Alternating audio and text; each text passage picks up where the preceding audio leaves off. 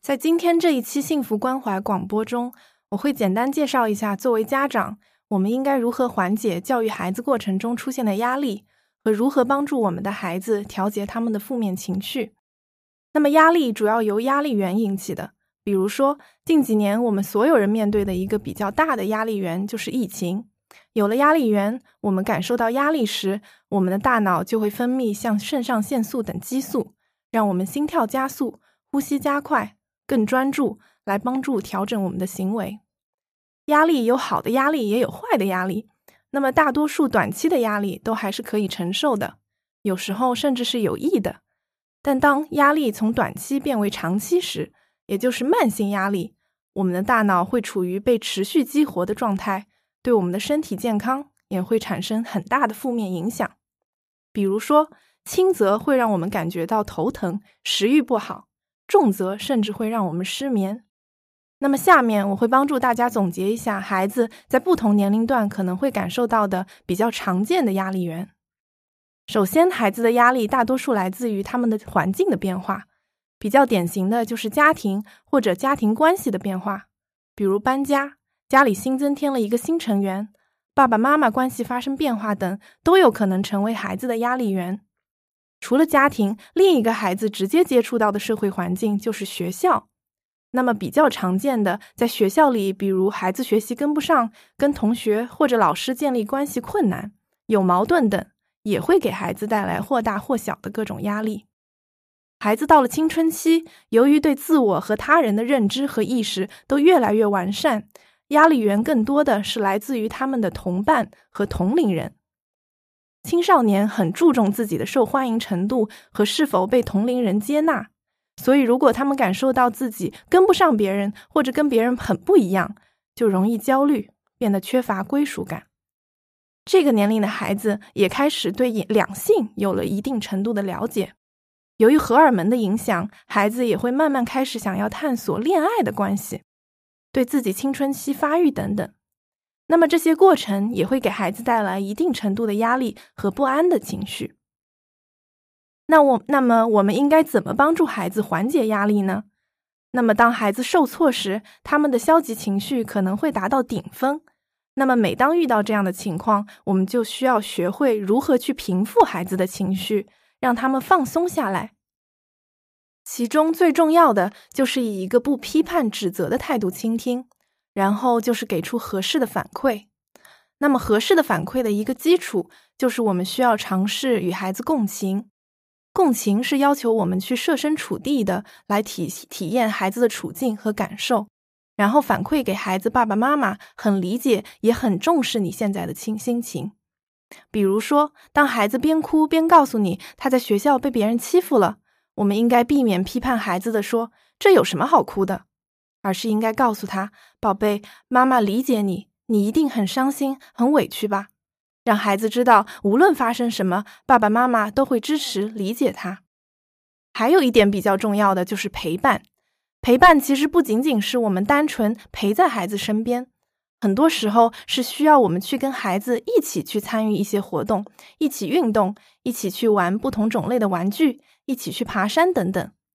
这样不但能在孩子有压力的时候帮助孩子调节情绪，也能让他们慢慢学会以后自己独立时能够如何调节情绪。那么很多时候，我们也应该充分利用榜样作用，去教会孩子如何应对压力。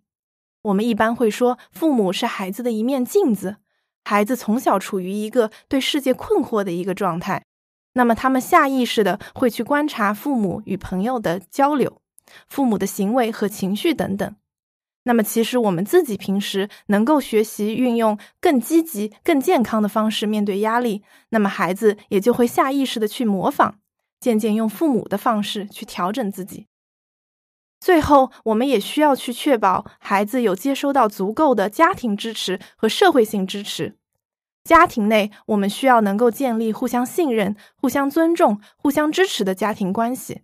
家庭外，我们可以去多关注孩子在学校里是不是有一些比较信任的老师、比较要好的同学等等。那么当孩子生活在一个积极健康的社会家庭环境里，他们调节情绪的能力也会更强，抗压能力也会更强。现在我们把目光转向我们自己父母的焦虑。随着社会对孩子各方面的教育都更加重视，大城市的内卷也越来越严重，父母对孩子的教育焦虑程度也越来越高。我发现很多时候，我们在教育孩子、监督孩子的同时，我们已经慢慢忘记娱乐，忘记自我照顾。包括我自己的爸爸妈妈，可能会习惯于把他们的期待全部寄托在孩子的身上，只注重孩子的情绪，忘记自己的情绪也是非常重要的。那么除了我们平时跟孩子一起多做一些娱乐的活动，我们给自己也应该安排一些自我照顾、自我关怀的计划。那么下面我会举一些例子，跟大家一起练习一下，我们应该如何照顾自己。首先，我们应该多练习自我肯定和自我鼓励。我们可能会偶尔质疑自己是不是教育的不好，是不是一个不称职的父母等等。当我们总是用比较消极的目光去看自己、评价自己，只会让我们越来越焦虑，失去信心。所以我们平时也需要多发掘自己的优点，关注自己做得好的地方。大家也可以思考一下，你们觉得自己在教育孩子方面有哪些做得很不错的地方？然后我们也可以给自己多安排一些可以放松心情的活动，比如说泡泡澡啊，跟朋友一起聚会吃饭，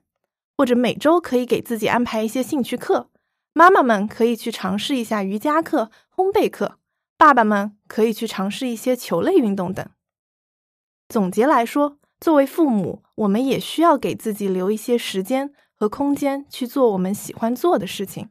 因为当我们自己的生活步调稳定了，有时间去调节我们的情绪了，焦虑少了，那么我们也能够更高效的去支持我们的孩子。孩子看到我们放松了，他们也就放松了。那么在今天广播的最后，我也鼓励大家，如果有任何的困惑，或者在教育孩子的过程中感受到过度的焦虑的时候，不要犹豫去寻找他人的帮助，特别是专业人士的帮助，比如说家庭治疗师，他们也可以为家庭提供更加专业和有效的建议和计划。那么大家有疑惑，也可以随时咨询我们学校的3位心理咨询师。